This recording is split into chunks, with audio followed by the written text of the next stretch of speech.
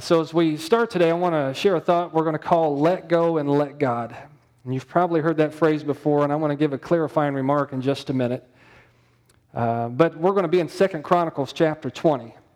So if you'd like to turn there, that would be great. All right, we'll be there in just a few minutes. But this really springs right out of my devotions here. I've been reading through some of the kings of Israel and Judah and looking at some of the good kings there from the northern tribe.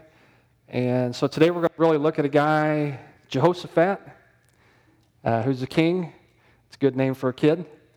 And we're going to look a little bit at his dad, Asa, and just in relationship with one another and what it means to really let go and let God. So let's start there. Sometimes, have you heard this phrase before, just let go and let God? Sometimes what's coming from that is the idea of just throwing your hands up and give up. And kind of like you just don't do anything. So I'm going to sit back and do nothing and just hopefully God takes care of things. Well, that's unbiblical, right? God has not just told us to throw our hands up and give up. He's told us to work and to serve and to love and live on mission, be kingdom-minded, be Christ-centered. So He's told us all these things and how we should live. So this isn't just hopelessness. This is actually about learning how to come under and live under the authority of God. And so really, I guess some themes today would be submission and learning what it means to submit ourselves, live our lives under the authority of God and His Word. And so to help with that, I'd like to share a quote here from a gentleman maybe you've heard before. His name is Adrian Rogers. All right, so he's a pastor. He's been a pastor for a long time. He passed away not too long ago, but he's written a book called The Incredible Power of Kingdom Authority. The incredible power of kingdom authority. And so I want to share with you a principle that he says here. So I heard a pastor say this maybe 10 years ago, and I couldn't track down where it came from. And then I found it was Adrian Rogers who actually said it. And so this is, I hope this leads us where we're going today. He says, remember again this principle. We will never be over those things that God has set under us until we learn to be under those things God has placed over us.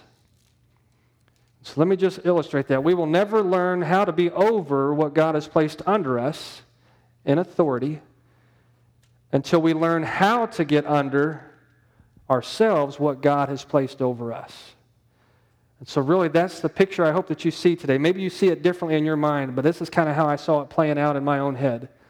I will never learn how to live a life that honors God with the leadership and the opportunities that He's given me until I come under the authority of God for my life, right? He goes on to say that there is strength in surrender. And so he asks some questions. Are we under the Word of God? Right? We'll never learn how to get over what's under us until we learn how to get under what God has placed over us. So are we under the Word of God? Is the Bible our mandate for life? Are we loving it, reading it, obeying it, and living it? Are we consciously filled with the Holy Spirit? Have we yielded every part of our temple to Him? Are we grieving His Spirit in any way? Are we graciously submitting to those authorities God set over us? The authority of the home, the church, civil government, or our workplace? Have you made Christ everything in your life? And that's what it means, at least today, that's the mindset that I had for this. When we say let go and let God, that's what it means. I am letting go of control of my own life, and I am yielding myself. I'm coming under the authority of God for my life. That's called submission, all right? And we're going to look at a guy today who did that, and then he didn't do that. It's kind of like you and I.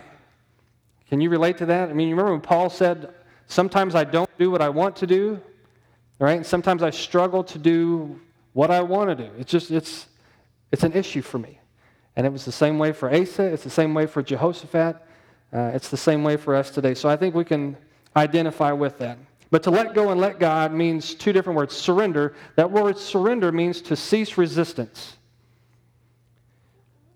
Right? So there's probably been a point in our life where we've kind of thrown our hands up in surrender. And hopefully you've done that towards God. I'm surrendering. I'm surrendering, resisting the drawing of your Spirit. I'm surrendering, resisting the authority of your Word. And now I'm coming under, submit. I'm coming under to humbly obey what it is that you have in store for me. I think a couple of illustrations as well might help with this before we make our way forward. Philippians 4, 6, and 7 are a couple good verses to memorize. Right? It talks about the worries of life. Do not let anything that comes into your mind, right? Don't be anxious about anything.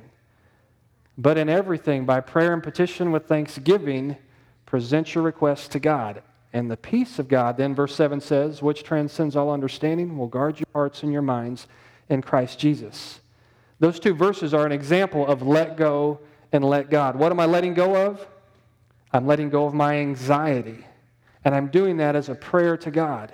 And what am I letting God? I'm letting God's peace rule my heart, guard my heart and my mind. Does that make sense? Several different concepts here, hopefully saying the same thing. Let's put it in an example then. You remember when Jesus was in the garden just before he was going to be betrayed by Judas? And the soldiers are there. They've come to arrest him. All his disciples are there as well, right? They're under the authority of Jesus. They're under his teaching. They're following his lead. But we see somebody get out from under that authority. His name's Peter. What does Peter do? Peter draws his sword and he cuts off the ear. Was that the plan? No, what does Jesus say? Put your sword away. Right? That's not what we're here for. And he picks the guy's ear up and restores it. It's just amazing how anybody who saw that could walk away and go, there's something different about this person. I mean, that wasn't surgery. It wasn't stitched up. They just kind of restored it. Now, we don't know exactly what Peter did after that, but what we do see is that didn't turn into a bloodbath. Right? There literally could have been thousands of soldiers there with Judas to arrest Jesus. I mean, what happens in that kind of situation? When one person draws blood, it's usually, right? That's go time. It's time to fight. You started it and we're going to finish it kind of thing. Jesus finished it right from the get-go. And so we see Peter following Jesus, okay? While he's following, he gets out from under the authority of Jesus, takes back control of his own life, and does something that he thinks is good, but is actually outside of what Jesus wanted to get done. And so then we see Jesus pulling back in, and Peter comes right back in under the authority of Jesus. And I would say that's much of our day, right? I want to take control. I want to solve this problem. I have the best idea. This is really what I think I should do. And I find myself acting without praying. And when you read through Chronicles, you'll see often when a king acts without praying, even if good things happen, it's not something that God honors. But when the king prays, he's faced with a situation and he prays, he gets the leading of God, and it pleases God and it's good for the people. Right? So just learning over and over, day in and day out, moment by moment, how to submit under the authority of God is what we're going to talk about today. So we're going to read most of this chapter. It's 30 verses. I think we can get through it quickly. But it paints the whole picture. God's Word can illustrate it better than I ever could. So here you've got King Jehoshaphat. And there are a few different nations who are coming against him, and they're going to pursue him, right? They want to wage war and they want to conquer him. And so Jehoshaphat is going to respond, we're going to see, by prayer. Now, Jehoshaphat, when you get into chapter 22, was somebody who sought the Lord with all his heart. If you seek the Lord with all your heart, does that make you perfect? No. So we'll see here as well, he's not perfect. None of these guys were. King Asa, good king, wasn't perfect. Josiah, right? Lots of these good guys, not perfect. They've got issues as well, and just like you and I. So we're in process. We've just not been perfected yet. So Jehoshaphat here is going to, this is kind of a high. This is a good moment for him as he finds himself being just on the verge of being attacked by these surrounding nations. And so after this, Moabites, Ammonites, with some of the Meunites came to wage war against Jehoshaphat. And some people came and told him, a vast army is coming against you from Edom, from the other side of the Dead Sea. It's already in Hazazon Tamar, that is, in Gedi. So they're already on the move, and they're getting close. Alarmed, Jehoshaphat resolved to what? Inquire of the Lord. That's the best move you and I could ever make. I don't have time. I have to think quick or act quick. No. It's the best move we could ever make, to inquire of the Lord, whatever the case may be. And he proclaimed a fast for all Judah. Notice what happens. This is what it looks like to get under what's over you. What do the people do? The people of Judah came together to what? Seek help from the Lord. Indeed, they came from every town in Judah to seek him.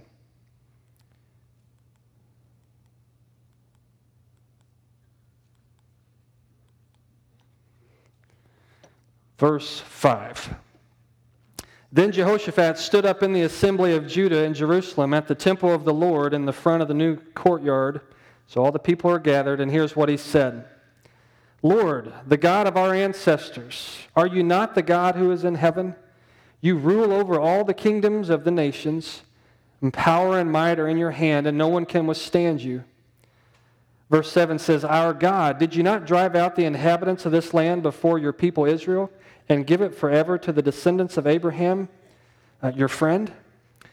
They have lived in it and have built in it a sanctuary for your name, saying this, If calamity comes upon us, whether the sword of judgment or plague or famine, we will stand in your presence before this temple that bears your name, and will cry out to you in our distress, and you will hear us and save us. Verse 10, But now here are men from Ammon, Moab, and Mount Seir, whose territory you would not allow Israel to invade when they came from Egypt. So they turned away from them and did not destroy them. So when the nation of Israel was being led into the land, God would not allow them to destroy these surrounding nations. And the result is they're going to come and try to attack them. Verse 11 says, See how they're repaying us by coming to drive us out of the possession you gave us as an inheritance, our God? Our God, will you not judge them? For we have no power to face this vast army that's attacking us. We do not know what to do, but our eyes are on you. And then all the men of Judah, with their wives and children and little ones, stood there before the Lord. Then the Spirit of the Lord came on Jahaziel, son of Zechariah, the son of Benaiah, the son of Jael, the son of Mattaniah, a Levite and descendant of Asaph, as he stood in the assembly. And he said, Listen, King Jehoshaphat, and all who live in Judah and Jerusalem. This is what the Lord says to you. Do not be afraid or discouraged because of this vast army, for the battle is not yours, but God's. Tomorrow march down against them, and they will be climbing up by the pass of Ziz, and you'll find them at the end of the gorge in the desert of Jeruel. You will not have to fight this battle. Take up your positions, stand firm, and see the deliverance the Lord will give you, Judah and Jerusalem. And do not be afraid and do not be discouraged, but go out to face them tomorrow, and the Lord will be with you. So Jehoshaphat in verse 18 says that he bowed down with his face to the ground, and all the people of Judah and Jerusalem fell down and worshiped before the Lord. And then some Levites from the Kohathites and Korahites stood up and praised the Lord, the God of Israel, with a very loud voice. Then early in the morning they left for the desert of Tekoa. And as they set out, Jehoshaphat stood and said, Listen to me, Judah and people of Jerusalem. Have faith in the Lord your God, and you will be upheld. Have faith in his prophets, and you will be successful. After consulting the people, Jehoshaphat appointed men to sing to the Lord and to praise him for the splendor of his holiness as they went out at the head of the army, saying, Give thanks to the Lord, for his love endures forever. And as they began to sing and praise, the Lord set ambushes against the men of Ammon and Moab and Mount Seir who were invading Judah, and they were defeated. They started beating up each other, verse 23. The Ammonites, Moabites, they rose up against the men from Mount Seir to destroy and annihilate them. And after they finished slaughtering the men from Seir, they helped destroy one another. And when the men of Judah came to the place that overlooks the desert and looked toward the vast army, they saw only dead bodies lying on the ground. No one had escaped. So Jehoshaphat and his men went to carry off their plunder, and they found among them a great amount of equipment and clothing and also articles of value, more than they could take away. There was so much plunder that it took 3 days to collect it. On the 4th day, they assembled in the valley of Berachah, where they praised the Lord. This is why it is called the valley of Berachah to this day. Then, led by Jehoshaphat, all the men of Judah and Jerusalem returned joyfully to Jerusalem, for the Lord had given them cause to rejoice over their enemies. They entered Jerusalem. They went to the temple of the Lord with harps and lyres and trumpets. The fear of God came on all the surrounding kingdoms when they heard how the Lord had fought against the enemies of Israel, and the kingdom of Jehoshaphat was at peace, for his God had given him rest on every side. Right? Lots of things we could talk through here, right? Lots of good application. But what we're looking at here today is, what does it actually mean to come under the authority of God for our life? And so we're going to look at this through a few points. We're going to say, we're going to submit. All right? So we submit by doing these three things, and we submit for good reasons. All right? And what we're going to see ultimately is that what we just read. When we submit, it's good for our protection. When we submit to God, He's promised to provide. Some of that comes in ways that we don't understand or we may not see, but yet we're to trust Him through all this. All right? So here we go. Let go and let God. We're going to submit by initially acknowledging that God is great. We've done this in song today, but we're going to do it from the text as well. Acknowledging the greatness of God. So here you find King Jehoshaphat, and he's standing before those that God has placed under him. Right? He's standing before Judah, all Jerusalem, and he is looking to lead these people. And he's going to do this by himself, getting under the authority of God. So notice he doesn't campaign. I mean, when we view commercials for political candidates, right? How many of them start by saying, "My life is under the authority of God, and I will lead in such a way that honors His word"? Have you ever heard that? No. What do we get when 20 people get a microphone on a stage? We get chaos, right? It's ridiculous. Everybody's got different opinions and ideas that don't accomplish anything. And you set new people in position, they get nothing done. We're going to do it in 4 years, and they're going to get nothing done. That's becoming the mantra of our country. Put people in who promise to do stuff, and they do nothing, at least in ways that really matter. That's not what King Jehoshaphat is doing. He's not saying, "Hey, here's a good idea, let's try it." That's what his dad Asa did.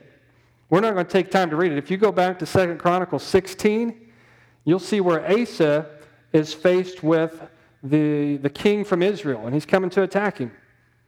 Asa then aligns himself with an enemy nation that doesn't worship God, and you know what happens?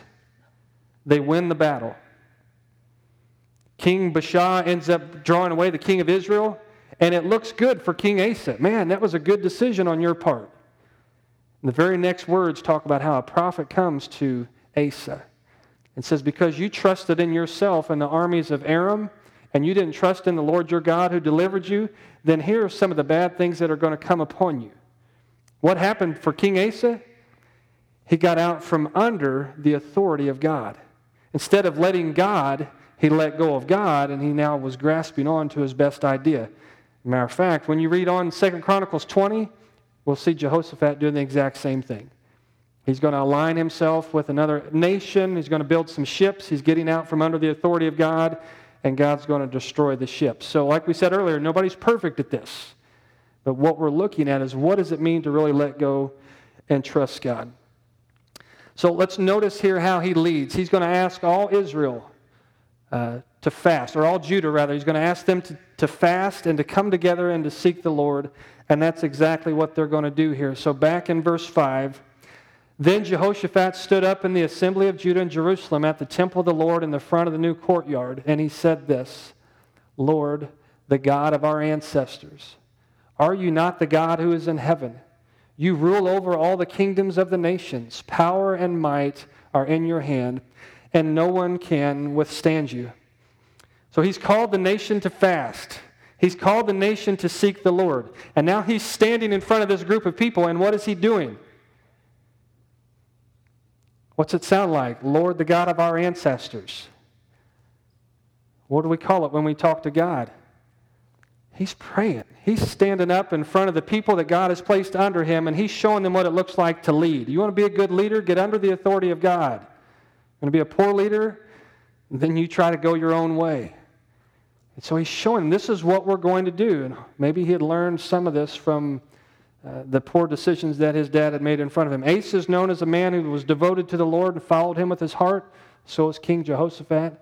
Like we said, neither were perfect. But he's starting here by praying. I want you to notice how he prays. He says, the Lord, the God of our ancestors. What does that mean? I mean, we read over that pretty quickly. That's a little phrase that contains a ton. So he's talking about our ancestors, all right? So we go back to how this whole thing started. We may talk about Adam and Eve. We may be thinking of Noah. We're definitely thinking of Abraham. We're thinking of Moses, all right? All the family members there. The God of our ancestors. So as he prays, he's reminding the people of the God that they are under. He's not some wimpy God like these other nations serve. He's not made with wood or gold or any kind of metal. He's the true and living God. This is the God who is the God over our ancestors. So when he says that, he's saying things like, you are the God who created all things. Right? You are the God who's promised us covenants like you did with Noah. You are the God who's promised us blessing to us and through us, just as you did to Abraham. You're the God who's promised to provide for us and to deliver us, just like you did Moses. When he says the God of our ancestors, he's saying a ton. He is acknowledging the greatness of God. And so it's not just some little arbitrary prayer. He's speaking things that are true. What else does he go on to say here? Are you not the God who is in heaven? You rule over all the kingdoms of the nations. What does that mean? It means every nation is where? That's right. Every nation, whether they want to be or not, we're all under the authority of God. Now, we may live outside of that authority, but at the end of the day, everyone is under the authority of God. If every knee will bow and every tongue will confess that Christ is Lord, you know what that means? He's got all authority. And everyone will come underneath that authority. Some willingly, others not so. He's the God of all power. And so power and might are in your hands, so much so that no one can stand against you. So there is none like this God. So as Jehoshaphat is encouraging these people, he's reminding himself of the greatness of God. This is why I submit to Creator God, Covenant God, the Blesser God, the Provider God, the Deliverer God, because He is God. It's important, right? God is powerful. It's important that we remember who we are under. There's not a person on the planet that we could ever get under who has that kind of authority. Right? Not our local government, not a police department, not an employer. They may be over us, but they are not God over us. Right? There is none like Him, is essentially what the king here is praying. And so God has been good in our lives as well. We would say that He is our Father if we know Him. His Son is our Savior. We would say that He has provided the path to forgiveness. We would say that He is the one who has welcomed us into His family. He's the one who's filled us with His Spirit. He's the one who's changing us by that Spirit. He's the one who's using our life to help others know Him. Like, we would have lots of great reason to give God thanks and praise. And so it's good, right, to acknowledge the greatness of God. I don't want to be under the authority of some tyrant. Do you? I don't want to be under the authority of some weak or ill-intentioned person. I want to be under somebody who's all-powerful. Be under somebody who is in charge of all things. Everything submits to Him, including you and I. So when we think about living under the authority of God, it starts with acknowledging the greatness of our God. Secondly here, let's let go and let God. We're going to submit by remembering what God has done in the past. Remembering what God has done in the past. So first thing, remember who He is. Right? And the second thing here we're going to say is, let's think back to what He has done. So acknowledge His greatness, and then we're going to look at here remembering His goodness. And so if I take time to remember how good God has been, not just how great He is, that speaks to who He is. When I'm talking about goodness, that's like what He's done to me and what He's done for me. All right? When I think about what God has done in the past, it should fuel me that much more just to desire to live underneath His authority. So back in verse 7, our God, all right? Remember, He's just acknowledged the greatness. Now He's talking about His goodness. Our God, did you not drive out the inhabitants of this land before your people Israel and give it forever to the descendants of Abraham, your friend? Wasn't that you, God, that did that? We've got these three nations coming against us, but you're great. We've got these three nations who are looking to conquer us, but you've been good. Aren't you that God? They have lived in the land that you have led them into, and they have built in it a sanctuary for your name, saying, if calamity comes upon us, whether the sword of judgment or plague or famine, we will stand in your presence before this temple that bears your name and will cry out to you in our distress, and you will what? You will hear us and you will save us. Right? Aren't you the good God that led Moses into this land? Aren't you the good God that drove out the inhabitants of this land and brought judgment on those people so they could have a land that they didn't build, so they could have crops that they didn't plant, so they could live in cities that they did not fortify? Aren't you the God that did that? That's who we are remembering you. You are a good God. And so we know this. Even with these nations coming against us, whether it's plague or famine, sword of judgment, it doesn't matter. This is your temple, and it bears your name. We are your people, and we've been fasting and crying out to you. We trust you, and we know that when we pray, you hear us, and you will save us. See, these people have learned what it means to submit to God. They have got under the authority of God, not a tyrant God, but a God who says, if you come under my wings, you'll find protection. That sounds like a psalm, right? Psalm 91 tells us that there is shelter, there is provision and protection under the wings of the Almighty. So that's what's going on here. And so what is it that gave these people and the king the ability to say such things? I mean, is that how you pray? God, if this week comes against me in a way to wreck me, in my great distress, I'm going to call out to you, and I know you're going to hear me and you're going to save me. I know without a doubt. What does that look like? I don't know. But I know that you hear and you will save. Absolutely. How is it that King Jehoshaphat was praying this way? What did we just read? He was remembering the goodness of God.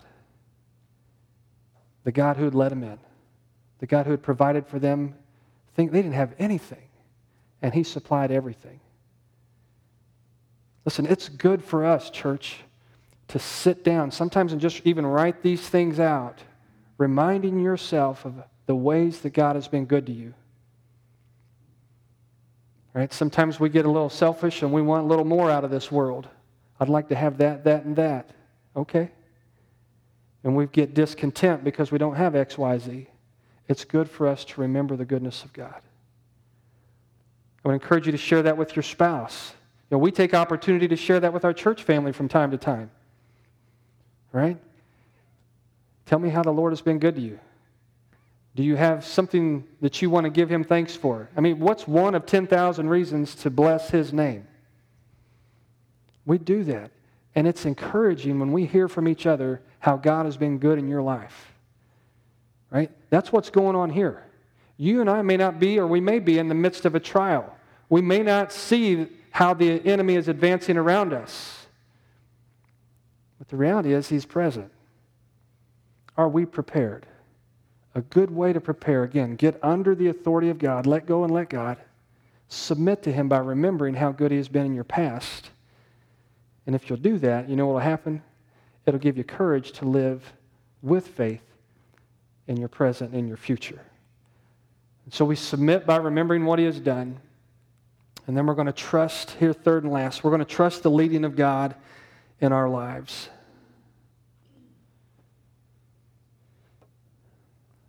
Acknowledge his greatness, remember his goodness, and now we're talking about trusting his guidance. It's good to remember who God is, the God that we're submitted to. Right? If you're submitted to me in a way that's not biblical, I'm going to let you down. I cannot be your God. I struggle to be a good under-shepherd. But your shepherd doesn't struggle. And your God doesn't struggle. He's perfect and he's good. He's great. Right? He's been good to us in multiple ways. And that gives us courage to trust in his guidance. So remember those things, but also here let's think forward a little bit. And so we always know that God's going to do some things, but we always don't know what He's doing. You ever lived in that season for a while? I know God's at work, I just don't know what He's doing. I know God's Word says that He's with me, I just don't feel it. I know that God's Word says that He's completing me, but I just don't see how right now. Like sometimes we know some things, but we don't see it. We know some things, but we just don't feel it. And that's why it's important to know some things. Right? We let truth trump those other areas, and truth leads in those other areas. So I don't always know why things are happening as they are, but that shouldn't discourage me. Right? That should just create in me a greater desire to trust the great God as I remember His goodness, because He's just about to make a story in my life, and a good one. He's just about to make a memory in my life, and a good one. You remember when we were faced with that situation, we didn't know what to do, and we cried out to the Lord, trusting that He would hear and save. You remember how He provided for us? Wasn't that good? That's what's awaiting here. And so we don't want to live just on yesterday's victory. We want to live today knowing that today is just as much a day of victory, and tomorrow. So whatever I'm facing, whatever seeks to distress me, whatever's coming against me, it's okay if I don't know what to do. You know, that bothered me for a while. When I was first here, within a month of being here, I was having a conversation with a person in the back of the church there, and this person said to me, I don't think our leadership knows what they're doing. And I don't think if you don't know what you're doing, then you need to get out of the way and let somebody who does know what they're doing come in place. So, ooh. I didn't know I was walking into a hostile environment. It was for a while. And I remember feeling the pressure after the whole process there with Uncle David, and then I don't know what to do. And you know what kept echoing in my mind? If you don't know what to do, you better get out of the way and let somebody in who knows what to do. Because you're not the guy. This is not your option. This is not your opportunity. So you either make it happen or move out of the way. And that was polite. I'm telling you, it was said to me in a way that kind of shook me to my core for a while. But when you come to 2 Chronicles 20, there's some good news here for those of us who don't always know what to do. If I always knew what to do, I'd say, move over, God, and let me be God for a while. I got it. Right? This wouldn't be let go and let God. It would be let me be God. There are times I don't know what to do, and I pray that a lot. God, I don't know what to do. I don't know how to reach people. I don't know what's the best next step for us. I'm praying for opportunities for all of us. I'm praying for spiritual growth in our lives. I'm praying for a hunger for God's Word. I'm praying for unity. I'm praying that He sends us, that He makes much of Himself through us. But I don't always see how that connects XYZ next month or next year. And that used to bother me. But thankfully, God's Word speaks to some of this stuff. So it's okay if you don't know, as long as you're trusting in the one who does. See, what happens when you have that little voice in your head that's telling you either get something done or get out of the way is you start to get out from under the authority of God and feel like, I got to get something done. So I'm going to try this program, this program, this program, this program. And we're going to try to change things this way, this way, this way. And when nothing works, we're like, well, what happened? Did you take time to pray? Are you trying to please people? Or are you trying to run ahead of God? I know there's been times where I've just gotten out from under and said, I'm tired of waiting and we're going this way. And thankfully God's been patient, and you have as well. Just let me come back and, hey, just sit here a while. Let me show you who I am. Remember my goodness. And trust what I've got in store. What's this say? Verse 12. It says, our God, will you not judge them? These enemies are coming to attack us. We're surrounded. We're in great distress. We've been fasting and asking our whole nation to seek you with their whole heart. And we're declaring your greatness. We're remembering your goodness. But God, won't you judge these people? What don't we have? We don't have power. We have no power to face this vast army that is attacking us. What's the next line? We do not know what to do. If that's where that ended, culture would say, then get out of the way and let's get a new king in. But what's he say? We don't know what to do. You remember the big buts of the Bible? There's a bunch of them. That's a big but right there. But our eyes are on you. I don't know what to do, but I know that you do. And what? So our eyes are on you. I am trusting you.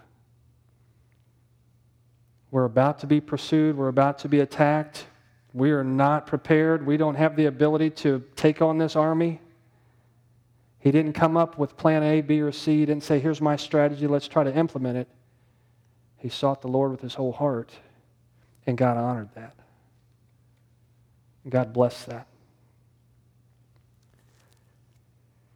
I think it's good to hear it's okay sometimes not to know what to do, as long as you're trusting the one who does. And so what's it look like for us then to live that kind of way? What's it look like to be somebody that doesn't always know what to do, but is trying to live under the authority of God? Well, let's read it. Verses 18 through 21. Jehoshaphat, so God gives the answer. Between 12 and 18, God says, hey, I'm going to be God. Just stand still. This isn't your battle. I'm going to fight this out for you. Your job is just to stand still. Your job is to trust me. Your job is to have faith. Your job is to rest. You're doing the right thing. You're seeking me with your whole heart. You're humbly saying you don't understand what to do. You don't see how this works out, but your eyes are on me. So this is my battle, and I'm going to fight for you. And you just watch how this happens. So the king hears the response from the prophet that God is speaking through, and what does he do? Jehoshaphat, he bows down. Bowing down is right, but it's also symbolic here. What's it mean to bow down? It means to humble yourself, and it's saying you're in control and I'm not. I submit to you. And so the king bows down, not just the king, his face to the ground, and all the people of Judah and Jerusalem, they also fell down and worshiped before the Lord.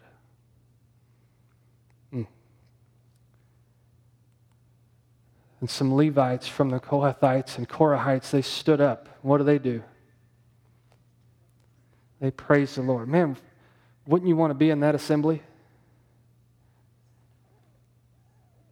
You know, sometimes we don't understand. We were talking about, do we pray for persecution? I don't know. Sometimes we don't understand what's actually coming against us. These people saw what was coming against them, and what do? All of a sudden, my faith got real. Not that maybe it hadn't been real before, but now I really have to rely on it. It's all I've got. I don't know what to do. I definitely can't do what's coming against us. God says, I got it. Let me be God. Let me be God. Okay. And they fell down. And it's just like worship broke out. People are praying. You can just hear the hum of prayers ascending to the Lord. And within that sacred moment, then some of these singers begin to rise up. We don't know what song they're singing, but they start singing praise to their God. Has the enemy been defeated at this point? The enemy is just as present as he's ever been. Their situation has not changed whatsoever. But they've changed. They sought the Lord. They heard from the Lord. And now they are worshiping the Lord. They praised the God of Israel with a very loud voice. Then early in the morning, they left for the desert of Tekoa. And as they set out, Jehoshaphat stood and he said, listen to me, Judah and people of Jerusalem. Have faith in the Lord your God, and you will be upheld. Have faith in his prophets, and you will be successful. He's saying, trust God. Trust what he said. You're about to see the deliverance of God. And it's going to come in a way that never could have happened on our own. We could have tried to handle this ourselves. I could have just stood up and said, I'm the king, I'm in charge, and let me show you what I can do. When really he did. I am the king, and let me show you what I should do. We're going to come under the authority of God.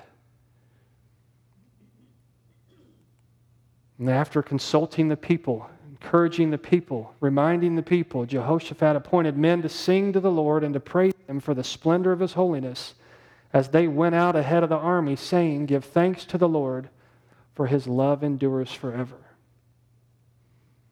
What do we do when we don't know what to do? We trust in the one who does, knowing that He hears and saves, and we bow down.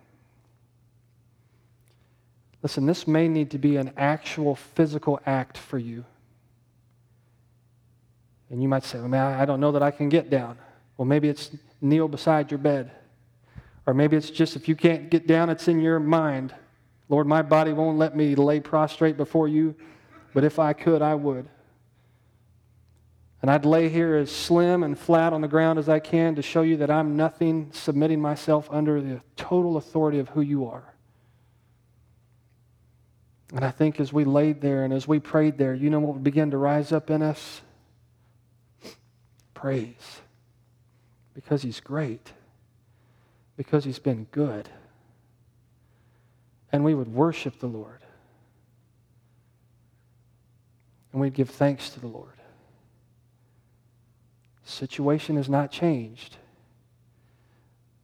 but it's about to be different. See, that's what it means to come under the authority of God. It's not just obligation. When you know who He is, and man, you lay yourself down there. He's good there. He'll change you there. He'll change me there. We'll find ourselves often giving thanks as we encourage each other as well to trust in the Lord. Listen, lots of ways to live this life.